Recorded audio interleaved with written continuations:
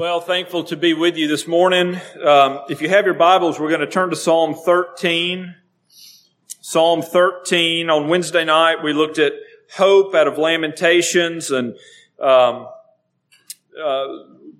made some observations there. I want to continue in that thread out of Psalm 13.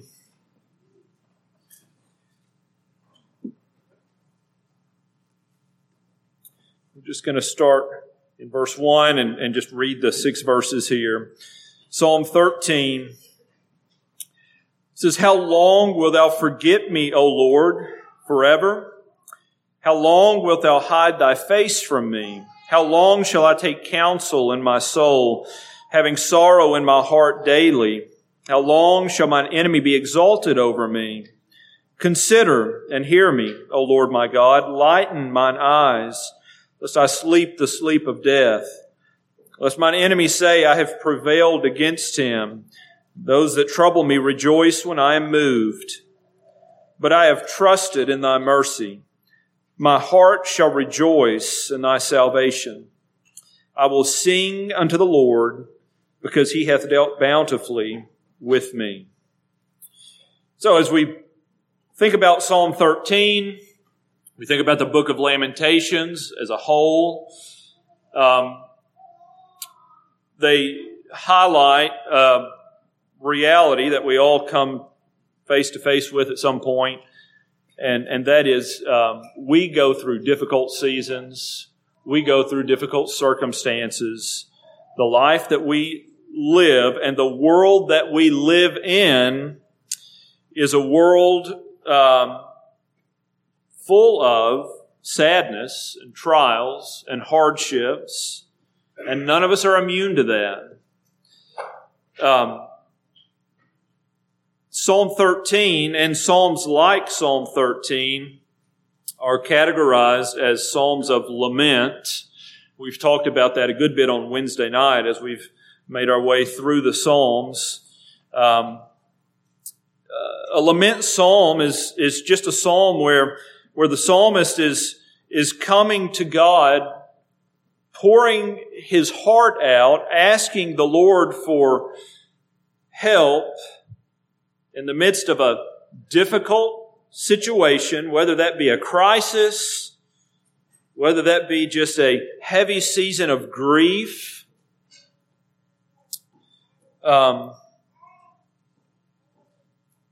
He's laying that out before the Lord.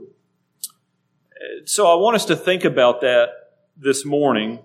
Not just the fact that the Bible has this language of lament. What I would like to do out of Psalm 13 this morning is to lay out the pattern of lament.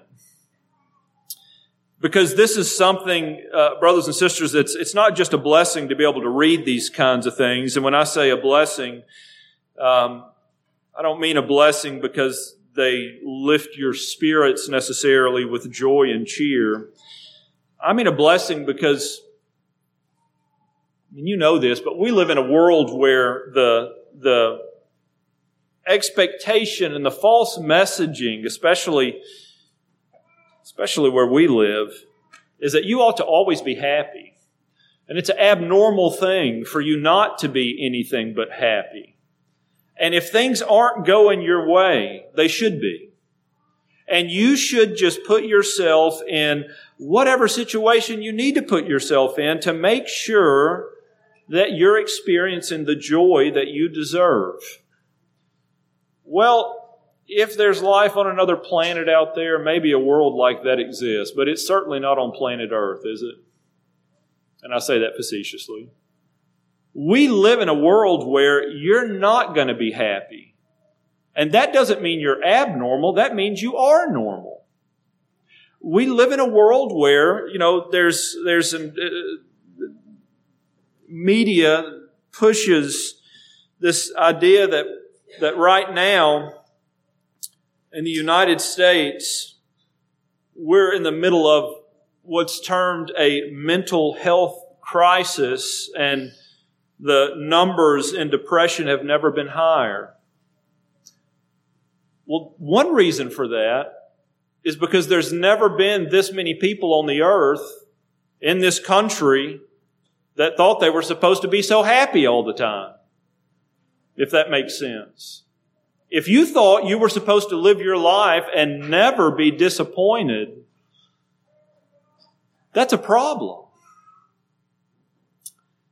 I don't say that to make light of people who are dealing with deep depression. I say that to make light of the idea that this is a crisis. Personally, yes, it is a crisis for the person who's enduring it. As a country, the crisis is our ignorance, not our sadness. Life is supposed to be, it's normal in a fallen world for us to experience these disappointments and these deep seasons of grief and pain and suffering, and Scripture bears that out. But the question is, what do we do? How do we respond when those kinds of things come? Where do we find hope when those seasons come? Well, Scripture gives us the language of lament, this pattern of lament that helps us know what to do with these seasons, how to turn to the Lord in these seasons.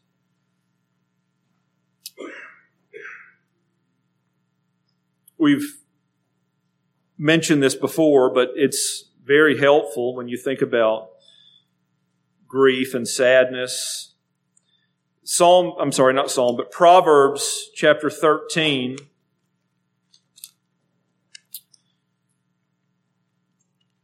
Proverbs chapter 13,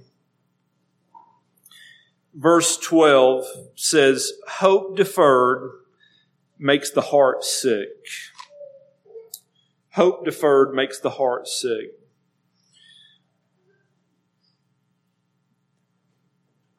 Hope, really what we're talking about here is expectations.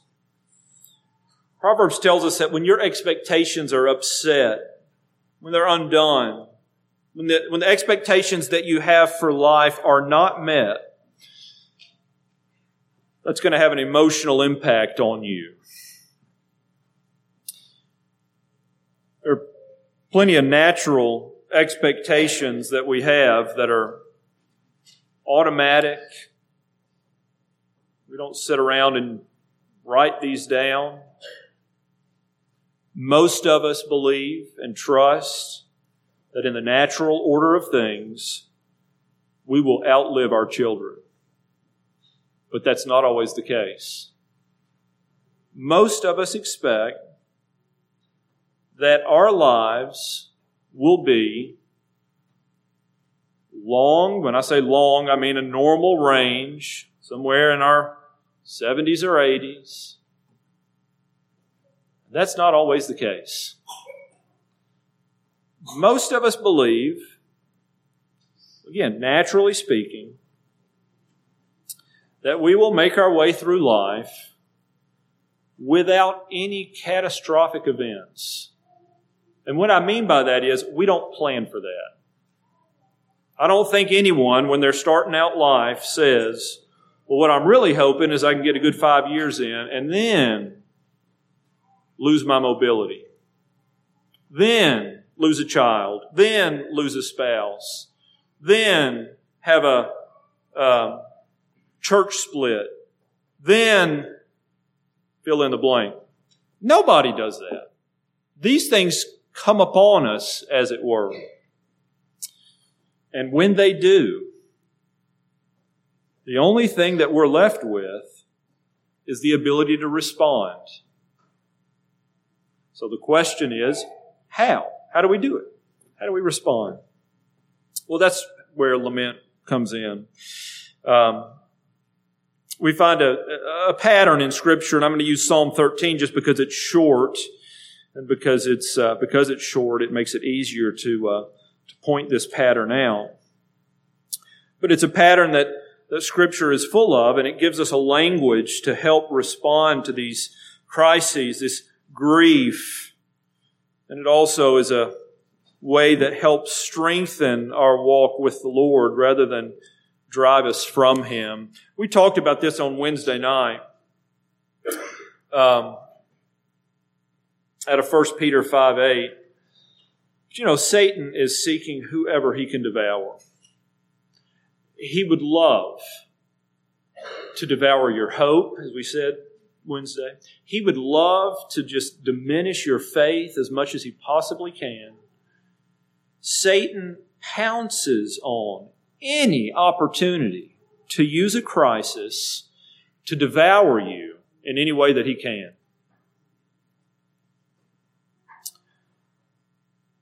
How many people do you know who have been faced with difficult seasons of life and they were driven further from the Lord rather than closer to? You probably know quite a bit. That's not always the case, but it is frequently the case. We go through dark seasons, difficult seasons, sad seasons. And part of the reason why folks are driven further away from the Lord is because they just do not know what to do with the reality of the pain that they're experiencing. Well, passages like Job 3, Psalm 13, Psalm 22, Psalm 77, Psalm 88, and plenty more model a language and a pattern for us to be able to go to the Lord in lament. And the pattern is fourfold. If you're taking notes, you can write this down. If you're listening and you miss something and you want these notes, just ask me and I can send them to you if you're interested. But the pattern is this. We see out of Psalm 13 and other laments. 4 words is to turn, complain, ask, and trust. The object of all of these is God. We turn to God. We complain to God. We ask God for help. And we trust God. So I want to spend this morning looking at these 4 aspects of lament. Number 1 is turning to God. Turning to God in prayer. Where do we see that? Well, look in Psalm 13. Again, it starts out, "How long wilt thou forget me, O Lord, forever? How long wilt thou hide thy face from me? How long shall I take counsel in my soul, having sorrow in my heart daily? How long shall my enemy be exalted over me?" What's David's struggle here? What's David enduring here?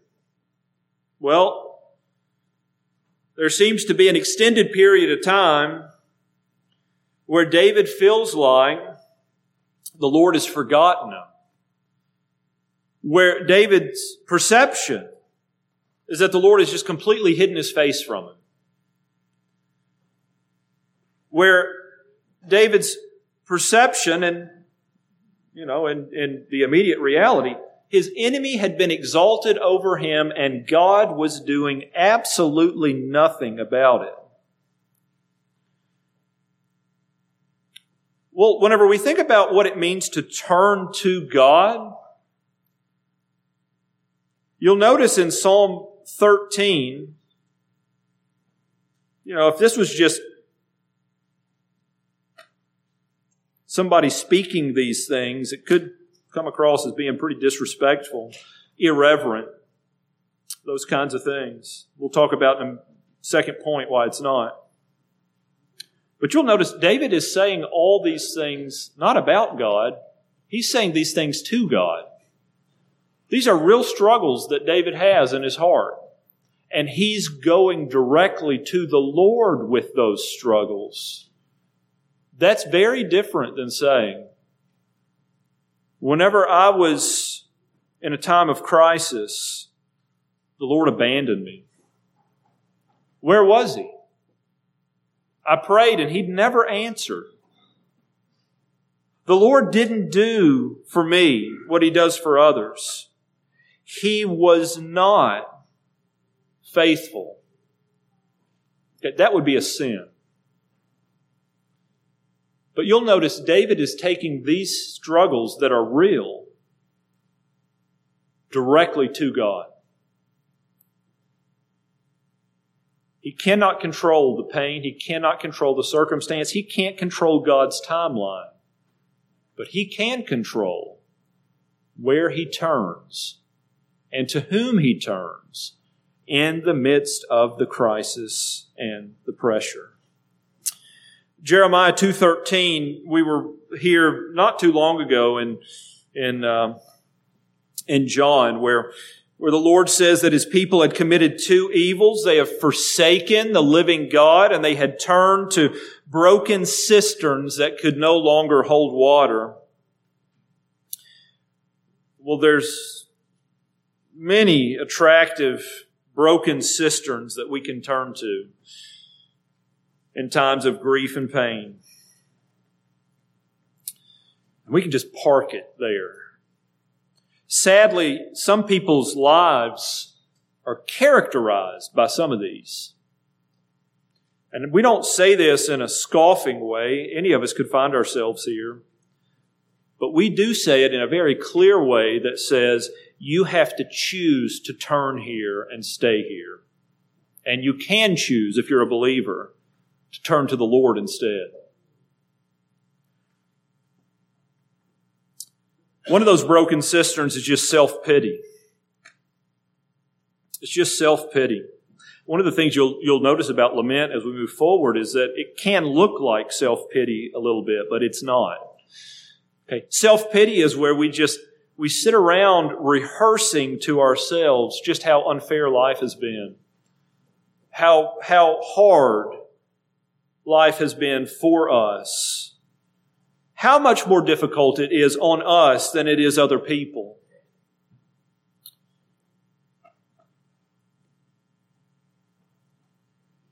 How sad we are, how helpless we are, how disappointed we are. I don't have to do a ton of description about self-pity. You've been there. Okay? That's a party that you're familiar with, isn't it? We've all been to a pity party. That's a natural cistern that we're drawn to in difficult times. Well, that doesn't hold any water. What I mean by that is you will find no help there. Secondly, self-sufficiency. A lot of times in crisis, grief, pain, turn to self-sufficiency. And really what I mean by that is we turn to this inordinate desire to try to control things that are completely outside of our control. We try to start stacking the deck. We've been hurt bad enough that we want to do our best to control things and make sure that that doesn't happen again. That's a broken cistern. That never ends well. And then third, and we could keep going, but we won't. We can turn to just the idolatrous desire for relief, comfort, and ease. I mean, the truth is, suffering's hard. It's uncomfortable. It's nagging. And the desire for relief in and of itself is not bad. But whenever relief becomes the ultimate end, it can become idolatrous. We can turn into a Psalm 77 where we want God to do what we want God to do, and unless He does it our way and on our timeline, we can't be satisfied. It's easy to get there. That's a broken cistern. You see, the truth is, any of these broken cisterns will do the same thing, have the same effect that Adam and Eve's sin had on them in the garden. Genesis 3, verse 8 says that when they heard the voice of the Lord God walking in the garden in the cool of the day, Adam and his wife hid themselves from the presence of the Lord among the trees in the garden. If you make self-pity your cistern, you'll be offended when someone tries to speak hope into your life. I was speaking to a couple one time. They were going through a very difficult season. It was a marriage counseling type scenario. And as I tried to speak some hope into their situation, one of the spouses just became very, very offended. And when I asked what they were offended about, this is the only time this has ever happened to me. The offense was, you're trying to give us hope when there is no hope. You live in self-pity long enough, and you may not say it out loud, but you'll think it a lot.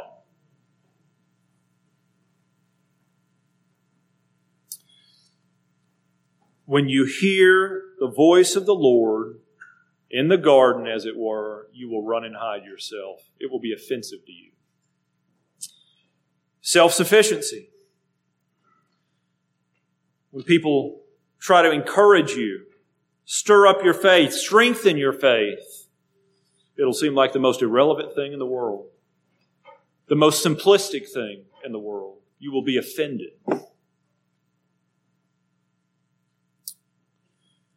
And when people try to encourage you that there's more to life and there's more to our trials than relief, comfort, and ease, you'll be disgusted and you will isolate yourself. Not just from people, but from God. Now, here's the reality about Scripture.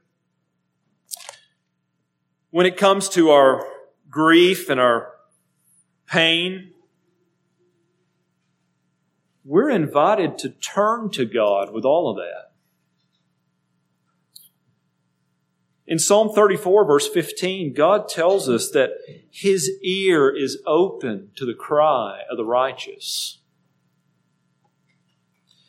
In Matthew 11, verse 28, Jesus tells us to come to Him as we are burdened we are heavy laden and we are burdened. Now there, I realize he's talking about the burden of sin, but brothers and sisters, don't be mistaken into thinking that Jesus isn't talking about taking upon Himself every burden that you have. The burdens of grief, the burdens of pain, the burdens of suffering.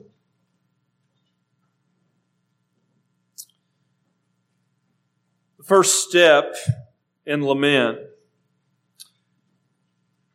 is turning to God rather than away from God.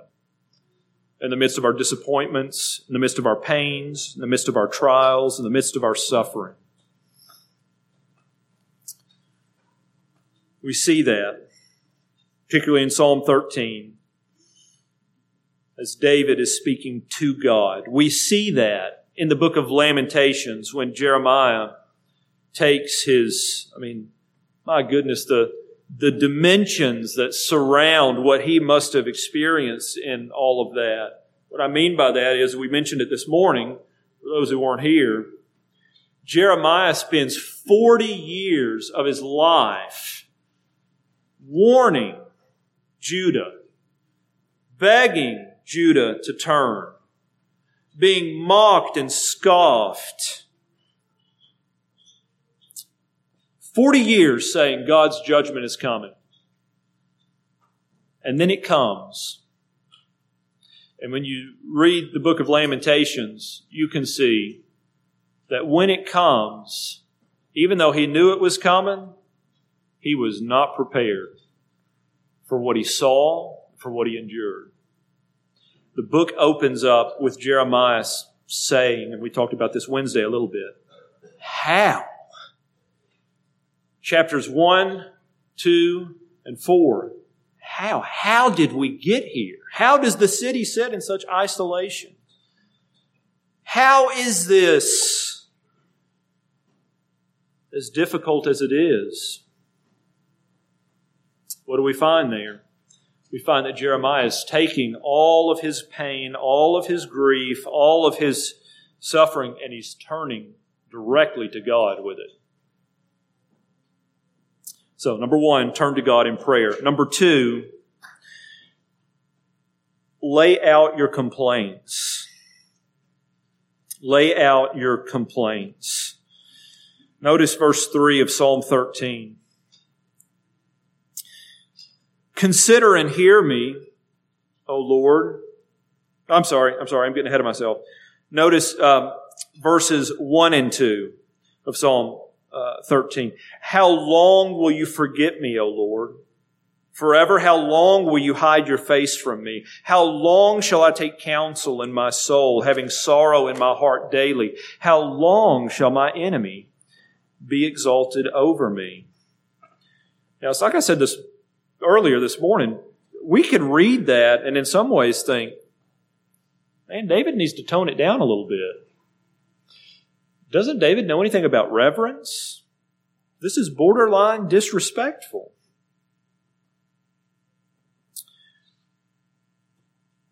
Well, here's where this can be helpful. We talk about this, but so many times Christians endure suffering and grief, and they try to do it with a plastic smile. They try to fake it for the glory of God, as if God is proud of them for pretending that pain is not painful, that suffering doesn't hurt. You know, the Lord never brings trials your way to make you feel better about how well you can endure them.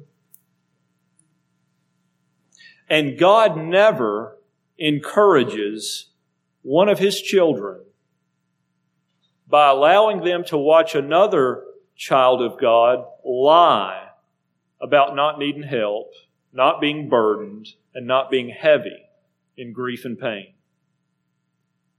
And yet that's our natural response, isn't it? We don't like help. We don't like to be vulnerable. We don't like to lay out our struggles. That's not called spiritual maturity. That's called pride. Lament gives us another option. David here, and I'm not saying that as we say all this, that means that during the next prayer meeting that you stand up and spend 20 minutes laying all that out. What I am saying is that as you come before the Lord, as you turn before the Lord, you turn to Him. 1 Peter 5:7 kind of casting all your cares upon Him because He cares for you. You bring your real struggles to God, seeking real grace for help. So think about that again out of 1 Peter chapter 5. Casting all your cares upon Him. Why? Because He cares about you. Does God care? Psalm 13, does God care when it seems like He's forgotten about you? Does He care when you're struggling with that? Does God care when you wonder how long it will seem like His face is hidden from you? Is that offensive to Him? Or is that something that He is concerned with when His children struggle with that? Does God care when our enemies seem to be exalted over us? Is that an annoyance to God? Is that an offense to God for us to struggle with that? Well, according to 1 Peter chapter 5, verse 7, all of those things fall under the realm of His concern. How do we know that? Because He says, casting all your cares, all your anxieties upon Him. Why? Because He's concerned about those things and He's concerned about you. He cares for you. Different word than the first care. Notice Psalm 55, verse 22. If you have your Bibles, you're already in Psalm 13. Just flip over. Psalm 55, Verse 22. Cast thy burden upon the Lord, and He shall sustain thee. Cast your burden on the Lord, and He will sustain you.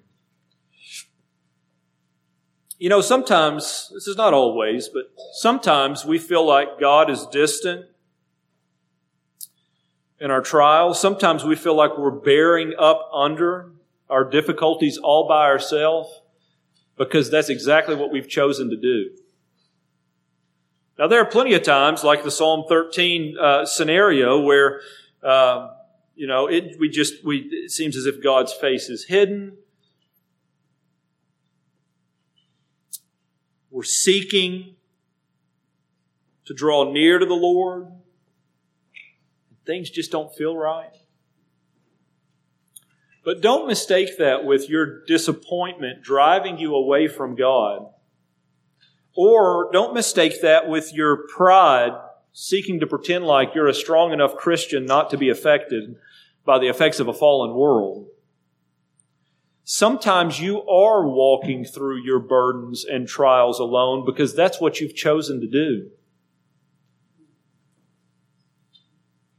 You're part of a church where brothers and sisters would gladly, maybe clumsily, but gladly walk with you. But you refuse to take advantage of that provision that the Lord has given you. You've been adopted into the family of God as one of God's children. You've been invited to cast your cares upon Him and to pour your heart out before Him, but you've refused to do that because you're stuck in self-pity, self-sufficiency, fill in the blank. Well, part of lament is getting to the point to where we can come to God humbly, come to God transparently, and lay those complaints out. Look in Jeremiah 20. Sometimes this can be surprising. Look how Jeremiah does this in Jeremiah 20. Again, one of the reasons we're uncomfortable with this is because it can seem a little too bold at times.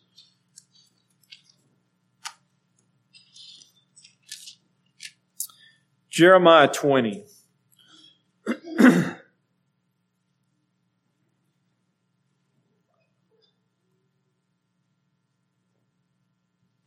Verse 7. Jeremiah speaking here.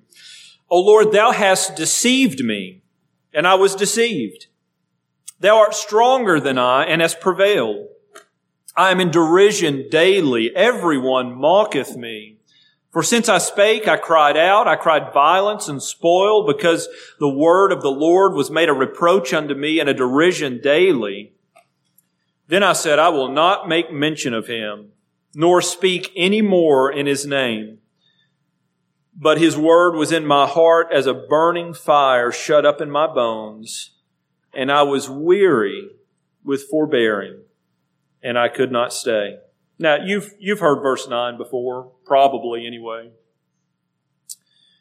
about preachers who are called of God, and maybe they tried to step away for a little while, but the word was in their heart, it was burning, and they just couldn't stay quiet.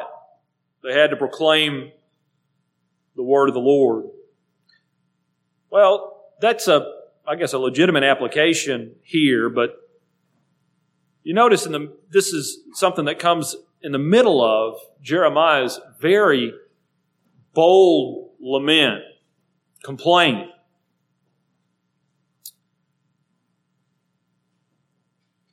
Verse 10, he says, For I heard of the defaming of many, fear on every side. Report, say they, and we will report it. All my familiars watched for my halting, saying, Peradventure he will be enticed, and we shall prevail against him, and we shall take our revenge on him. But the Lord is with me as a mighty, terrible one. Therefore my persecutors shall stumble. They shall not prevail. They shall be greatly ashamed, for they shall not prosper. Their everlasting confusion shall never be forgotten. But, O Lord of hosts, that triest the righteous and seest the reins and the heart, Let me see thine vengeance on them, for unto thee have I opened my cause. Sing unto the Lord, praise ye the Lord, for he hath delivered the soul of the poor from the hand of evildoers. I want you to notice the progression from verse 7 to verse 13. Verse 7, O Lord, thou hast deceived me, and I was deceived. Verse 13, sing unto the Lord, praise ye the Lord, for he has delivered the soul of the poor from the hand of evildoers. He starts out with complaint. We'll mention this again in a minute, but he doesn't stay there. You'll notice that he chooses to trust God. He chooses, as he's laying out, he knows that God didn't really deceive him. He knows God's not a liar. Jeremiah is not having some sort of a theological meltdown here. But it sure is what it felt like. God calls him into ministry, calls him to proclaim His word, to prophesy to His people. And he is completely ineffective. In other words, the people just mock him. And he's frustrated. He's deflated. And he comes to God pouring out his complaint. Now, you'll notice, if you were to keep reading to the end of the chapter, that lament is not linear. In other words, it's not step 1 and then step 2 and then step 3 and then step 4. So get your turning out of the way, get your complaining out of the way, get your asking out of the way, and then get to the trusting part. That's not it. Jeremiah 20, we see in verse 7, he starts out with complaining. You get to verse 11 and you see that Jeremiah moves from complaining to trusting. But then when you go to verse 14, you see he goes back to laying his complaints out before the Lord. Okay? Verse 13, sing to the Lord, praise ye the Lord, for he has delivered the soul of the poor from the hand of evildoers. Verse 14, cursed be the day wherein I was born. Let not the day wherein my mother bare me be blessed. Cursed be the man who brought tidings to my father, saying, a man-child is born unto thee, making him very glad. And he continues in that vein until the end of the chapter. Well, what's the point? The point is that Jeremiah is bringing his real struggle to the Lord because he's seeking real help from a God who answers real prayer. You got to do something with these kinds of inner struggles and turmoils. God says, cast them on me. Bring them to me. Now, a couple of clarifying points to keep in mind. We've said them earlier, but I'll say them again. Number one, we are complaining, when we think about complaint, we are complaining to God, not about God. Sometimes the word complaint is, people don't like that word. It's used like in the hymn we were singing this morning about Christ who brings our songs and our complaints to the Father, right? We go through struggles and trials and there are legitimate complaints. Again, this is not a complaint like, I can't believe, just my luck. Just my luck. And that when it rains, it pours. It's not that kind of complaint. It's the kind of complaint that comes to the Lord and says, Lord, I am struggling here. I am seeking to live in a way, walk in a way that's pleasing to you, and this is a very heavy burden that I'm having a hard time carrying, and maybe it's a very complex tension in my mind that I'm having a hard time resolving. Why would God call Jeremiah into ministry only to let him spend 40 years being mocked? Well, we have the whole Bible, so you know the answer to that. But Jeremiah was having a hard time with that in chapter 20 at least.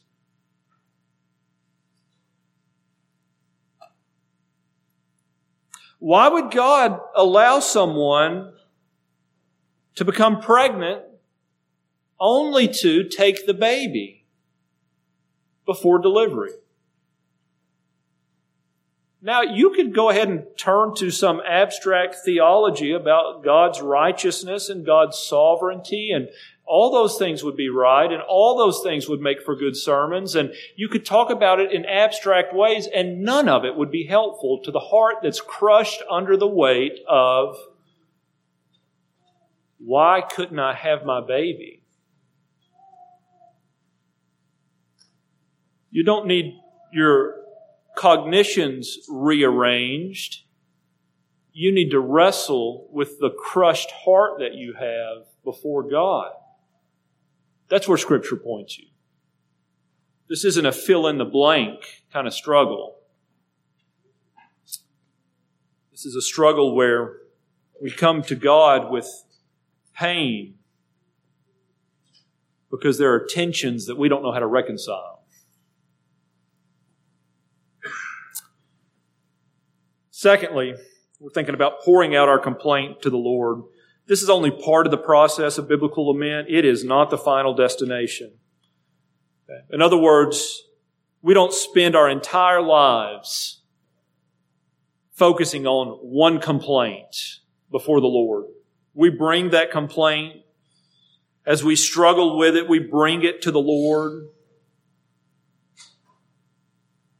There's also place for coming to God and asking for help boldly and choosing to trust. Now, these are all processes. It's not, again, when I say that, I don't want you to think I'm pretty good at step 1 and 2 and I'm having a hard time doing step 3. I'm using the term step because I don't really know what else to use, but we're going to be up and down on these things. But the reality is we're struggling with the Lord as we do these, or as we seek to exercise these. So we turn toward God. We lay out our complaint before Him. Number 3, we ask boldly. We ask boldly. Notice in Psalm 13, this is where I was going earlier in verse 3. Consider and hear me, O Lord my God. Lighten my eyes, lest I sleep the sleep of death. Lest my enemies say I have prevailed against him, and those that trouble me rejoice when I am moved.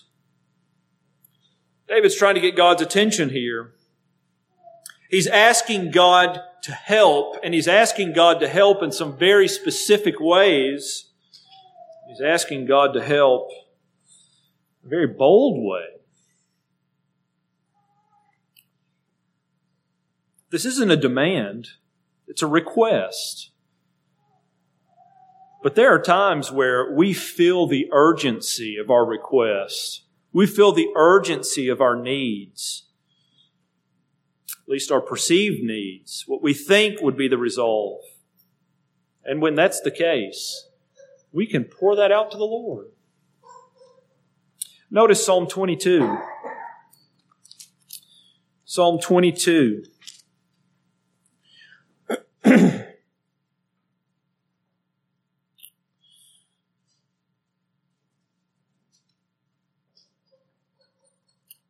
Many of you will be familiar with the fact that Psalm 22 is what's called a messianic psalm. This is where Jesus quotes from the cross, my God, why have you forsaken me? It's also a lament. Notice, thinking about asking boldly, notice Psalm 22, verse 19. But be not thou far from me, O Lord, O my strength, haste thee to help me. Deliver my soul from the sword, my darling from the power of the dog. Save me from the lion's mouth, for thou hast heard me from the horns of the unicorns. I will declare thy name unto my brethren. In the midst of the congregation, I will praise thee. Verses 19 through 21 particularly, he is asking God boldly for help, specific help. Think about how this relates to James 4:2, where God says, you don't have because you do not ask. You don't have because you don't ask. We're not talking about asking God for sinful things boldly. We're talking about asking God for help in your time of trouble with boldness. Now, maybe some of you have already thought about this, but if you haven't, this coming to God boldly is re-emphasized in the New Testament in Hebrews chapter 4, where you're told to come to the throne of grace with boldness, confidence, based on what? Based on the fact that you have a sympathetic high priest who's touched with the feelings of your infirmities, who stands ready to help you, to give you the grace and mercy that you need in your time of need. So lament simply takes God at His word here, Hebrews 4:14 through 16. And as we turn to God, as we lay out our complaint to God, then we ask God for help boldly. Not because we think we deserve it in and of ourselves, but as New Testament saints, we can be much more bold than what the saints in the Old Testament were, because we come to God through the righteousness of Jesus Christ and through our advocate and mediator, whoever lives to make intercession for us. This shouldn't make us shy away in prayer. This should make us come with confidence to ask for help in our time of need. So we turn to God. We lay out our complaint before Him. We ask boldly for help. And then number 4, we choose to trust. Choose to trust. Now, I understand faith is a gift that's given by God to the believer. And we're thinking about lament. Biblical lament can only be practiced by those who have been given life in the Spirit.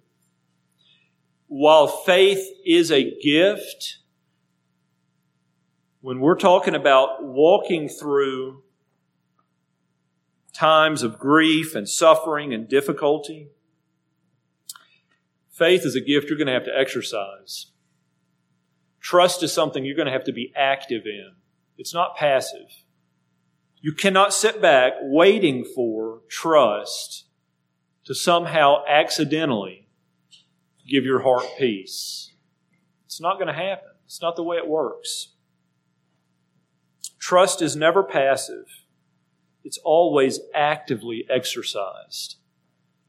Even when we think about how trust is exercised in regeneration, it is given by the Spirit.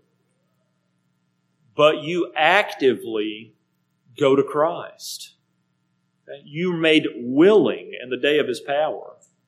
Your faith activates your seeking. So, Psalm 13, you'll notice here, the psalmist chooses to trust. But I have trusted, verse 5, in your mercies. My heart shall rejoice in thy salvation. I will sing unto the Lord, because He hath dealt bountifully with me. I want you to notice, if you just take Psalm 13, and if it were just a small piece of literature that you were to read, detached from Scripture, and you could take the Lord's name out of it and all of that, it's a crazy sounding psalm. How long will you forget me, O Lord? I will sing to the Lord because He's dealt bountifully with me. There's 4 verses in between. How does that make sense? Because David is choosing to trust God. He's not walking by sight. He's walking by faith. Psalm 77 gives us the same pattern here, the same example. Psalm 77. You also notice in these kinds of psalms, particularly what we just read in Psalm 13, the language of, but I have trusted in the Lord. I will sing unto the Lord. I shall rejoice in thy salvation. All of those words are an exercise of the will. Psalm 77, verse 10.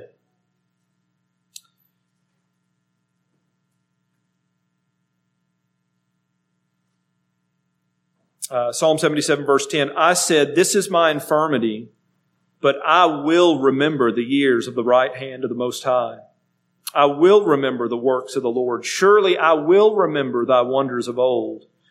I will meditate also of all thy work and talk of thy doings. Thy way, O God, is in the sanctuary. Who is so great a God as our God? Now, this is coming on the heels of verses 7 and 8. Will the Lord cast off forever? Will he be favorable no more? Is his mercy clean gone forever? Does his promise fail forevermore? Hath God forgotten to be gracious? Hath he in anger shut up his tender mercies? Okay, this isn't a walk in the park for the psalmist. He's just laid out his complaint. But then what? Then he chooses what he's going to do next. He chooses to trust in the Lord. I will remember the works of the Lord.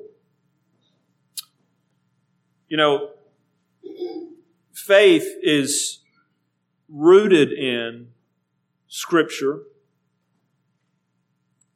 What I mean by that is you can't exercise faith in something God hasn't actually revealed. You can't just by faith hope that everything's going to work out, in the short term how you want it to. It's not the way it works. We've talked about this before. Some of those faith-based type movies. I can't remember. Facing the Giants, the football one. The coach has a losing streak and his car doesn't run, and wife can't get pregnant.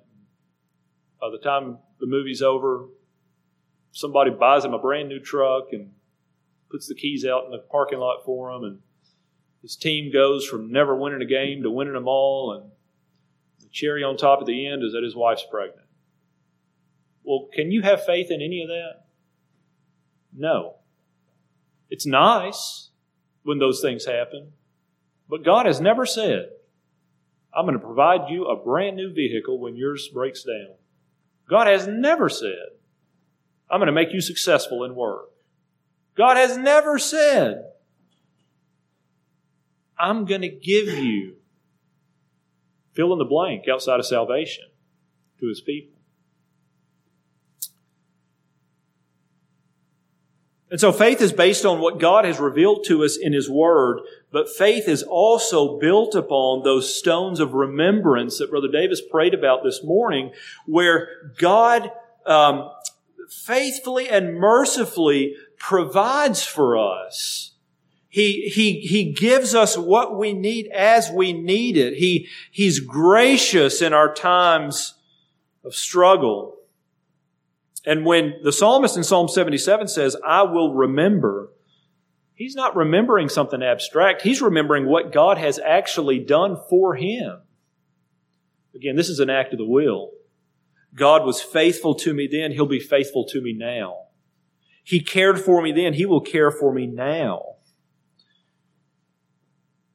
Lamentations 3 has this same pattern. Jeremiah starts out, I am the man that's seen affliction. And he covers the whole poetic gamut of all of the difficulties that he's gone through. And then he gets to verse 19 and he says, but I recall this to mind, therefore I trust. What's he doing there? In the midst of all of his afflictions, he's choosing to trust God. Trust what? That His mercies are new every morning. That He's faithful. That if it weren't for His mercies, that we would be consumed. that it's good to wait on the Lord, that God has given us Himself, and if He's given us Himself, He can't do any better than that. So we choose to trust. This is really the whole driving element of lament. We're turning to God. We're laying out our complaint. We're asking boldly. And we're choosing to trust. So that in the midst of our difficulties, in the midst of our pain, in the midst of our suffering, we're seeking to walk through all of that with the Lord. Phrase out of a book I've read recently. Some of you may have heard of it. If you haven't, I would recommend it. It would build on the things that we've talked about this morning. It's called Dark Clouds, Deep Mercies. A phrase the author uses there is, keep trusting the one who keeps you trusting. Keep trusting the one who keeps you trusting.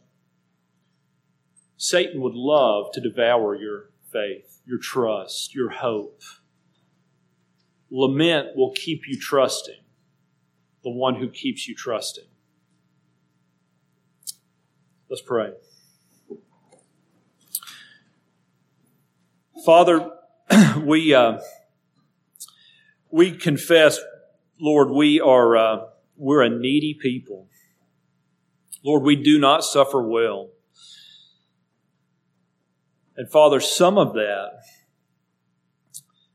is because of us.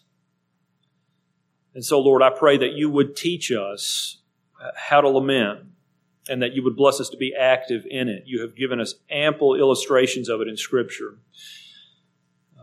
Most of the Psalms have some element of this. And so, Father, I pray that you would keep us trusting, that we would be active in that we would turn to you in our pain, that we would lay out our complaints before you, that we would ask boldly what we need, and that we would choose to trust in times of difficulty. We pray this for ourselves. We pray this for our brothers and sisters who are going through deep darkness and trial right now. We pray this in Jesus' name. Amen.